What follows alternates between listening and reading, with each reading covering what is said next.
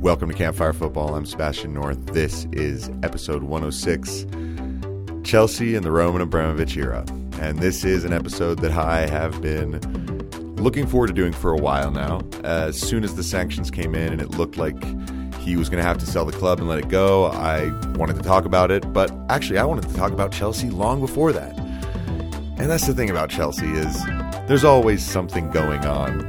Back when Romelu Lukaku gave his interview, the now infamous interview on Sky Italia about how he somehow wanted to come back to Chelsea or to Inter and things weren't working out at Chelsea, it was just another example of the drama that has been the Roman Abramovich era, and one that is unforgettable for all Chelsea fans. On May 11th in 2003, Chelsea hosted Liverpool in a final day decider, and this match would decide who would go to the Champions League and who would finish in fifth. So fourth qualified Champions League back then, which Chelsea and Liverpool were level on points going into the match.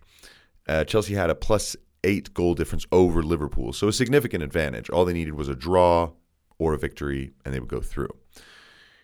Now, the players, what we know now is that a lot of them were told before the match, look, if you don't win this game, the club is in huge financial trouble. If we don't qualify for the Champions League and get that money, most of you won't be able to stick around. We won't be able to keep you, and the club will be in trouble. So that's not a great way to go into a game, right? Maybe. I mean, the amount of pressure that they must have felt going in. Sami Hyypiä for Liverpool gave them the lead 1-0 after about 11 minutes. And then in just 2 minutes later, Marcel Desailly towers up on high in the box, scores a header, 1-1. And then Jesper Grønkjær, a guy who I consider to be sort of Chelsea cult status. He really deserves that. He scored in the 27th minute to give them a 2-1 lead, which they would hold on to and qualify for the Champions League.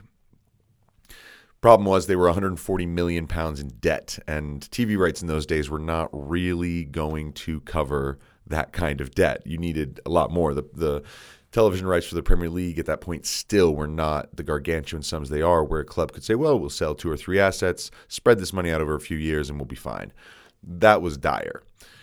That summer, I actually was in Bolivia between my junior and senior year of high school doing the Tawichi Academy soccer camp. It was great. I played football for a month every day. And in those days, every once a week, we'd go into town and get on a computer at an internet cafe, and I would go on and look at what the football news was. And I saw this headline: Russian billionaire laughs off Chelsea debt in takeover. Massive spending spree expected. I was like, what? So keep reading about this. And over the next couple weeks that I was there, I just kept seeing these names, all these names of players that just either were coming in or were being talked about. It just happened out of nowhere. Turns out Roman Abramovich had been looking for a club to buy. And he wanted to get one in England. He wanted one in the Premier League. He looked at Man United, too expensive. Arsenal, public company. Tottenham didn't quite have the platform and the stadium that he was really looking for from what stories back then suggest. And, as he's just riding around on his chopper in the UK, he going over London, he just happens to see this ground beneath him. And it's a clear football stadium. It says Chelsea. He says, what's that? I say, well, that's one of the other clubs in London. Turns out they've actually qualified for the Champions League next season. He's like, oh, really? Let's check them out. Turns out they're £140 million in debt, and Ken Bates is all too excited to sell to a Russian billionaire. So youngest billionaire on earth just lands his helicopter on, I think, a nearby hospital. People come down, they walk straight into the club offices and do a deal. And just like that, the Premier League landscape and the football landscape in general changed overnight.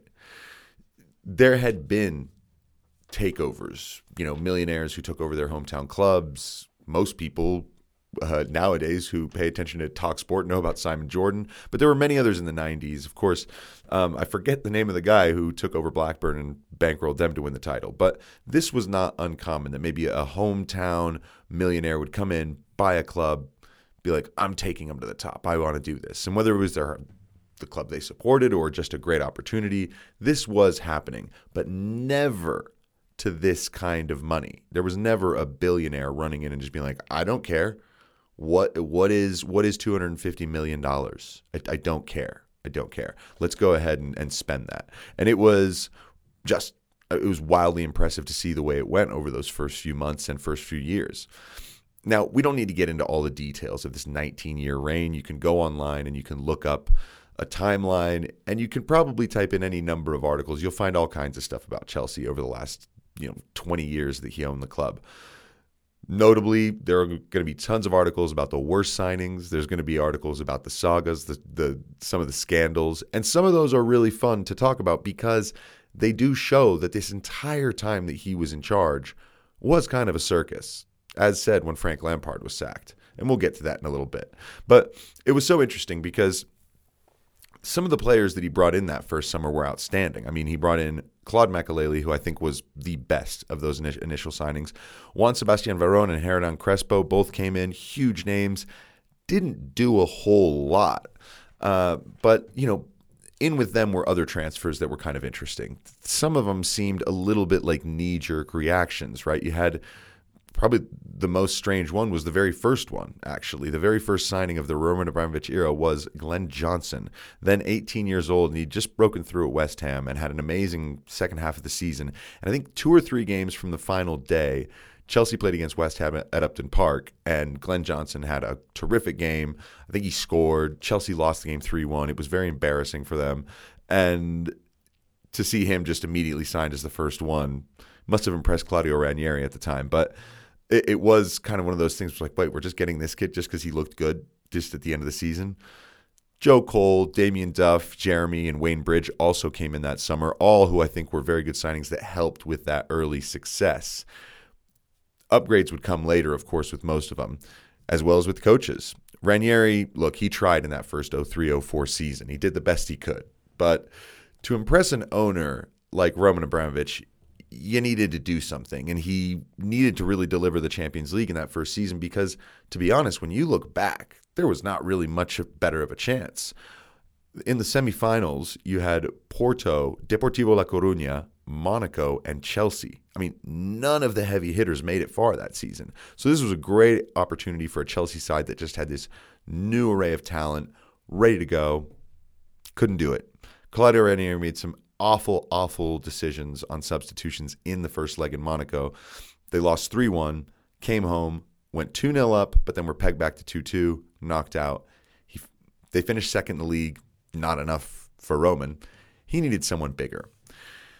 Someone far more powerful as a coach, somebody with the balls to really take down the Arsene Wenger Arsenal, the Sir Alex Ferguson Man United, that duopoly that needed to be broken up. Someone big needed to come in.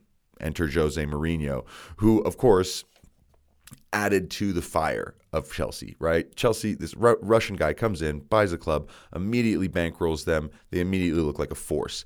Now they go and get the most talented young coach in Europe. Well, this is a guy who called himself the special one in his opening press conference. So it was on. And the hatred towards Chelsea because of Mourinho just amplified.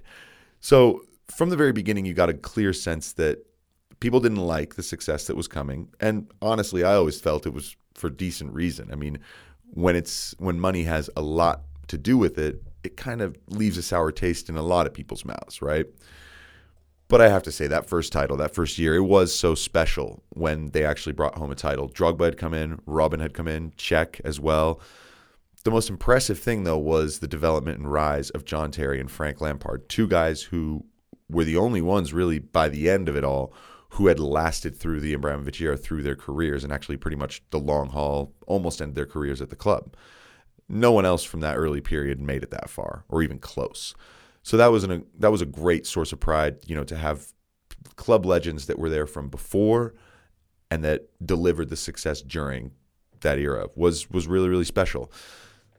That first season of Jose Mourinho, where the Champions League campaign was incredible. I mean, Chelsea knocked out Barcelona on the way. The Ronaldinho goal, the toe bash, if you haven't seen that, and John Terry scoring a brilliant header late in the game. It was a phenomenal thing, and you could see that a new era of trophies had arrived, even if the Champions League was elusive for a little while. It also became apparent pretty fast just how trigger-happy Abramovich would be with coaches because, look, Ranieri never looked like he was going to stick around. I mean, when Abramovich came in, people were already questioning if Ranieri would stay because he didn't really seem like someone who had that kind of aura about him that you would imagine this Russian billionaire would want in charge, this youngest billionaire on the planet. He wanted someone to win now. Jose did his 2.5 years, and I think a lot of fans hoped that he would be there for the long haul. But when he was sacked, it was a real wake-up call like, yo, if you're not doing well, you'll be gone. And Avram Grant replaced him, almost the antithesis of Jose Mourinho, which is when you started to realize that the decisions that Abramovich was making, a lot of them had to do with who was in his circle, who was in his ear, who he saw that he felt could help now, in the here and now. It didn't matter what your success was last season. And we saw that over and over. Avram Grant made it to the Champions League final with Chelsea that season, only to lose to Man United with the John Terry slip. Didn't deliver a title, so he was gone. In came Luis Felipe Scolari. Everyone was, a little, somewhat excited. I mean, look, Brazilian guy comes in. First game, they were incredible. I think I remember they went 4-0, scored 3 or 4 in the first half. They were outstanding. But the season in England is difficult, and the winter is hard. And he didn't do well in that period, and by March, Scolari was gone. He was replaced by Hiddink as an interim, who did well and won an FA Cup. But the next season, we wanted someone, Abramovich wanted to have someone permanent. So he brought in Carlo Ancelotti. Great choice. Probably one of the best managerial choices he made in his entire tenure. But also considered widely by a lot of people as one of his greatest mistakes, because Ancelotti in his first season delivered a very impressive League Cup double. And Chelsea stormed to the league title. On the final day of the season, they beat Wigan 8-0. I mean, it was really terrific. I remember the day that they won the title and the day that they won the FA Cup. That year, I was living in Baltimore, and I remember leaving a bar where I watched the game and just was so happy. It was like, this is so great. The team is you're just loving what you're watching every single week.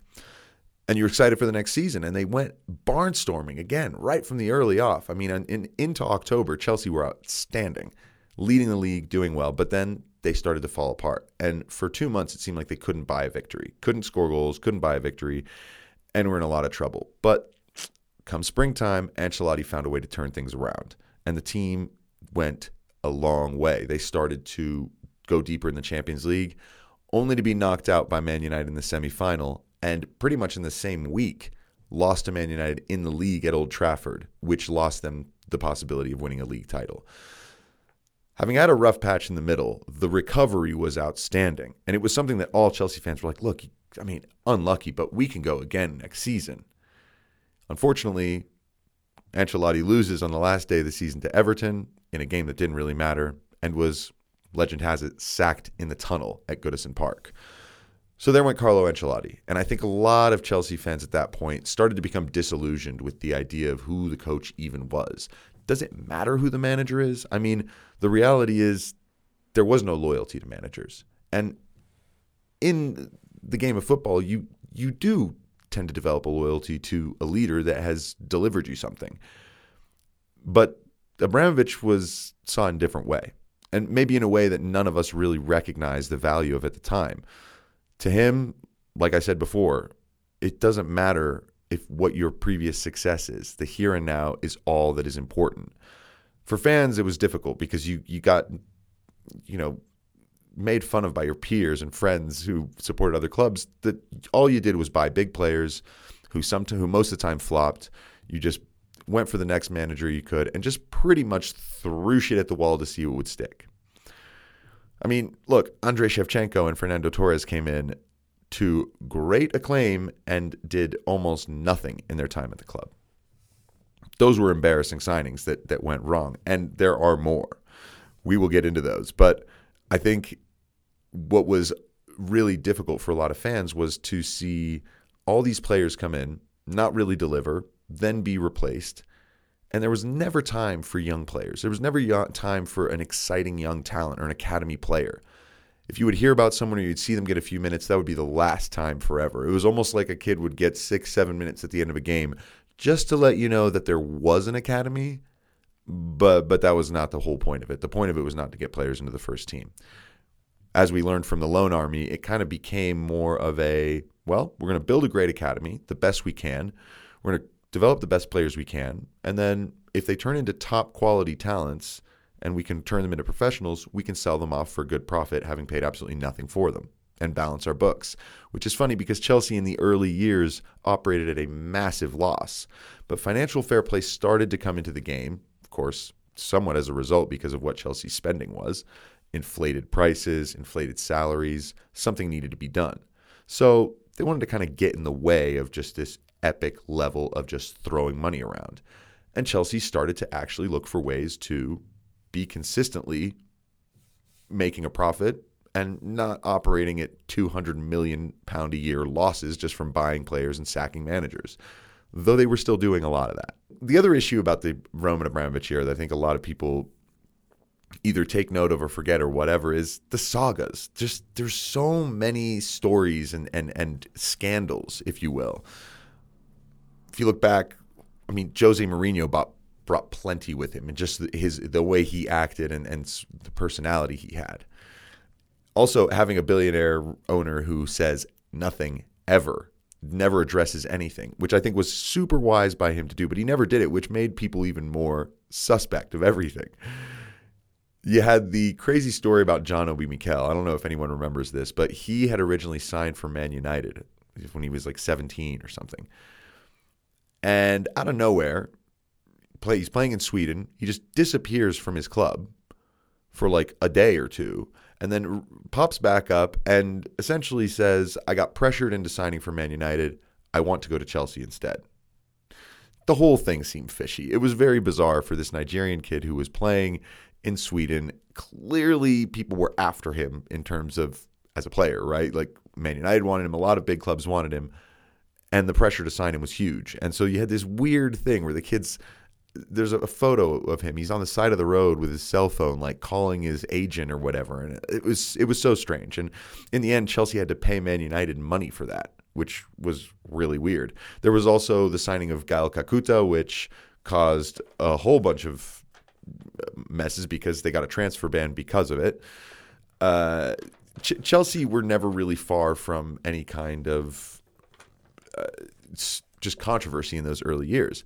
You have to remember Ashley Cole, when he was signed, there was a whole tapping up scandal. Now, tapping up, hilariously, was the idea that you would contact a player about possibly signing them and negotiating terms before talking to the club. Apparently, this was a big problem that everyone had. Whereas now they can just literally text, hey, do you want to come? We should just have the agents talk and organize a deal, and then we'll work it out with the club after. Like, that's normal now. And everyone says it now. It's just funny how this was a huge thing. Chelsea got in trouble for it. There was also Adrian Mutu, Romanian guy who signed in that first 03 window. Started like a house on fire. He was just scoring goals, bang, bang, bang. And then he goes in a dry spell, a long one. I think he scored like 1 goal in 23 games. And then he gets busted for cocaine, gets sacked by the club. So there were all these stories where players would come in, sort of random names, and they would just sort of fail. I mean, there were also just the weird veteran signings that happened for a while, like Alexander Pato, Falcao came, Quaresma came, Samuel Eto'o, I mean, good player, but way past his prime, Tal Ben Haim and Yossi Benayoun, and then now Romelu Lukaku, right? Like all these signings that were sort of like older players that are supposed to either bring you something big or supposed to just fill in gaps. They just seemed like strange signings, some that didn't seem to fit. And then, of course, you have Fernando Torres, you have Andrei Shevchenko, 2 players that just did not work out in any capacity. Michael Ballack was a success at Chelsea, but it was close. I mean, he was a player who didn't seem to be at his most effective when he was at Chelsea. He was definitely part of an important unit, but and he was there in the Ancelotti years. But I would say that, you know, with Lampard in the team, with the people that they had around, Ballack was almost another. He was a luxury signing at the time, and Chelsea were doing a lot of those, and so it made you feel strange, the amount of cash that was being chucked around to bring guys in who did nothing, and then you were like, well, where are these young players that we're hearing about that are so good? And that brought us to the Frank Lampard era. I mean, it's kind of funny because that transfer ban, it was probably the best thing that happened to Chelsea. And you have to think about where they were. Jose Mourinho came back, had a great first season, got the club ready. They got Nemanja Matic that next December, and they charged for the title the following season. Won it. It was brilliant. Fabregas was in the team. Everything just looked so good. Diego Costa. It was great. But then, the season Leicester win the title, by the way, Chelsea were absolutely awful. It was their worst finish of a Premier League season in the Abramovich era. And so Jose was gone. And there was this sort of toxicity, sort of like after he left Man United. Things just didn't feel good. Players seemed to have fallen out with him. Something needed to change. Well, if you've got one big, giant personality manager that doesn't work out, how about bringing another? So then they go to Antonio Conte. Yeah. That was a pretty fun time because Antonio Conte had just had an incredible Euros with Italy, and you could see the energy that he brought every single time there was a goal or something happened, the way he just celebrated everything. It was incredible. His touchline presence was massive, and so he brought back a huge energy to the club and a big energy to the team, but he was also a brooding guy.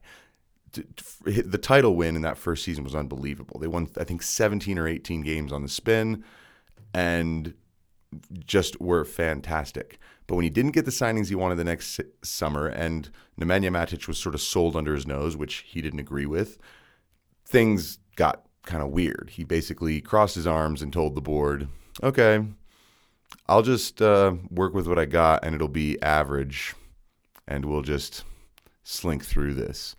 And then they move on to a slightly more tepid personality. Bring in Maurizio Sarri.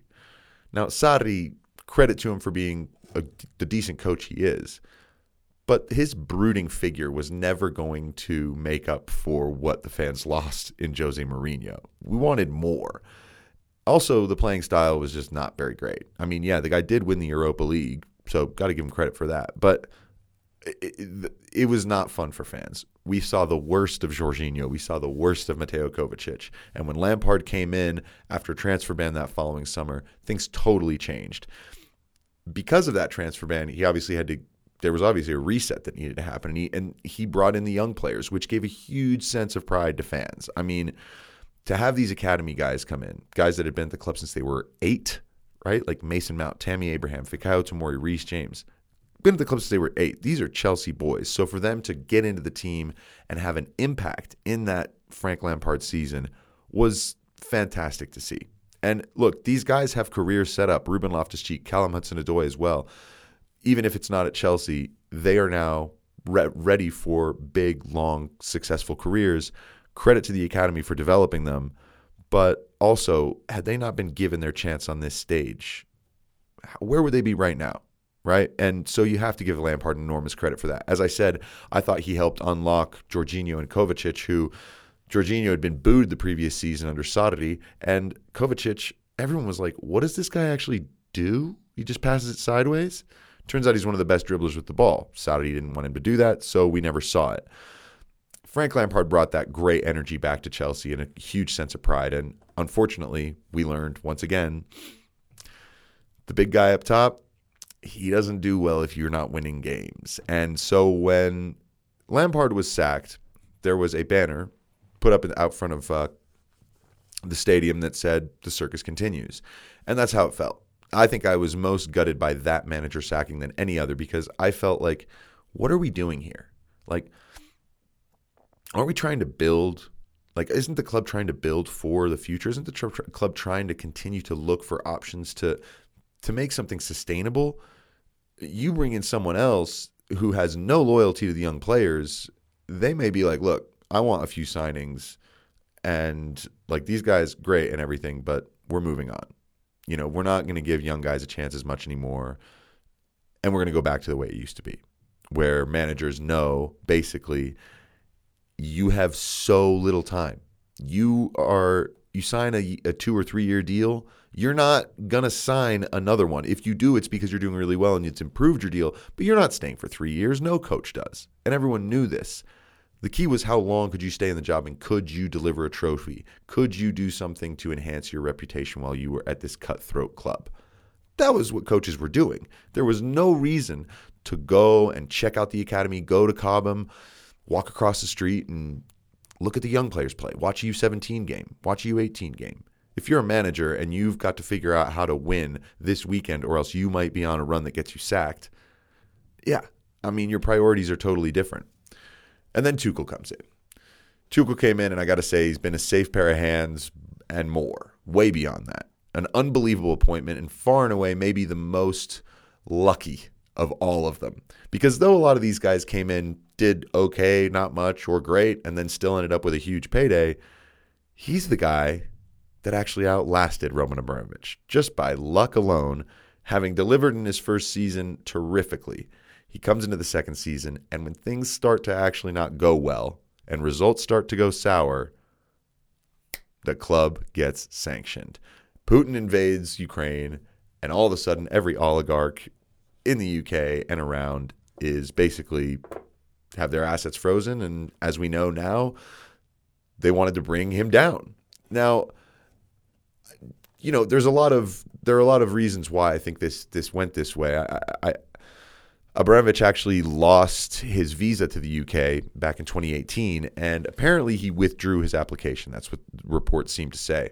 But you have to remember, this is also in 2018, which is in the wake of the British official who was poisoned in his Salisbury home by a Russian spy, right? That whole story that erupted, the British were really, really upset about that, really offended by that. Tensions with Russia were high with the elite political oligarch class. It was not good. And so when Putin invades Ukraine, I think a lot of people saw an opportunity, because if you've kept up enough with the kinds of things that Abramovich has been doing in the wake of this, he's tried to set up aid. He tried to distance himself initially from the club, saying, I'm just not going to run things. Then he said, hey, I'm going to sell it. Now he's not even calling back the $2 billion loan. So he's not even asking to get paid. I look at this and I'm like, wow. Roman Abramovich came to Chelsea, from the very beginning said, I don't care what it costs. This is fun. This is basically me having real life fantasy football and just enjoying it.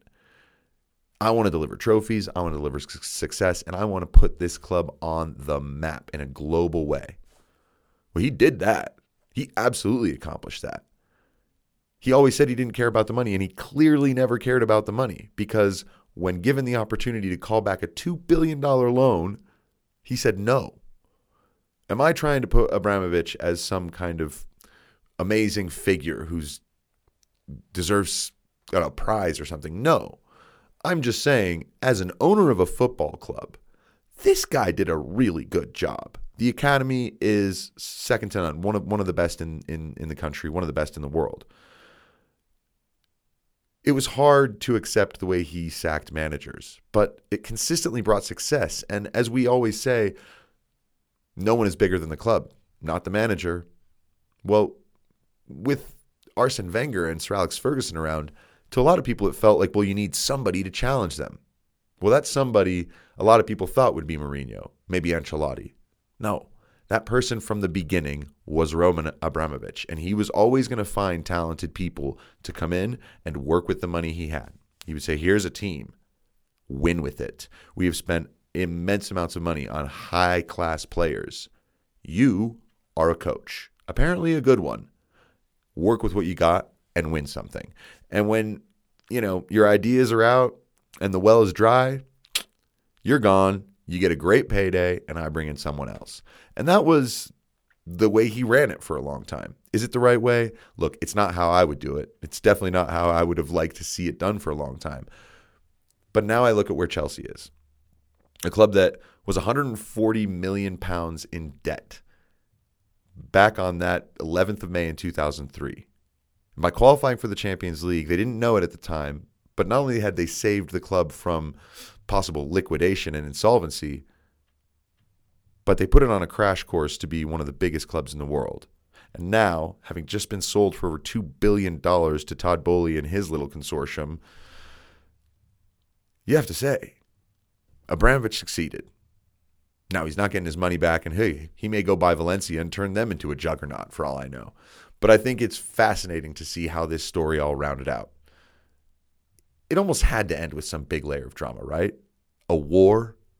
I mean, this is, as a Chelsea fan over the last 20 years, sort of what it feels like. I don't think this new era will bring anywhere near the same amount of drama and scandal. Surely not. It won't bring around the same amount of chucking around cash that we saw in the early days, or even just last summer. Who knows? Maybe we'll see another world record-signing goalkeeper that flops. That was a fun one to endure as a Chelsea fan. But I think what you see is the club is changing. There's no way it's going to be the same. And so what I would say to all Chelsea fans is this.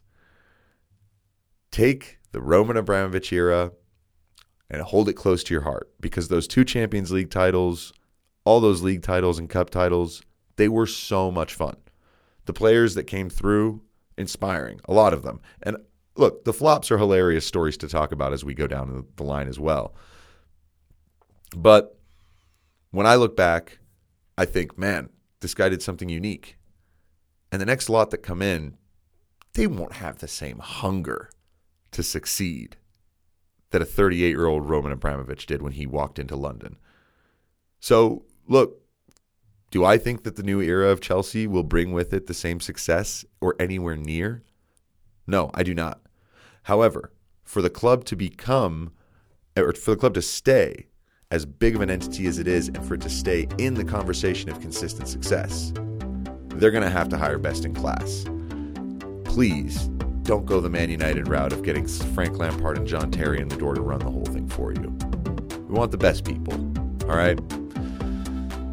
The Roman Abramovich era at Chelsea is over. 19 years of spending cash, winning trophies, and eating your words a lot of the time. But in the end, it was pretty fun. I think back to being a junior in high school when this all started. And now here I am, running a little podcast and trying to figure out what the next story is. And when you're covering Chelsea, the next story always feels like it's a week away. Well, hopefully now we get a little bit of a break from the drama. We'll see how it goes in the future. This is Campfire Football.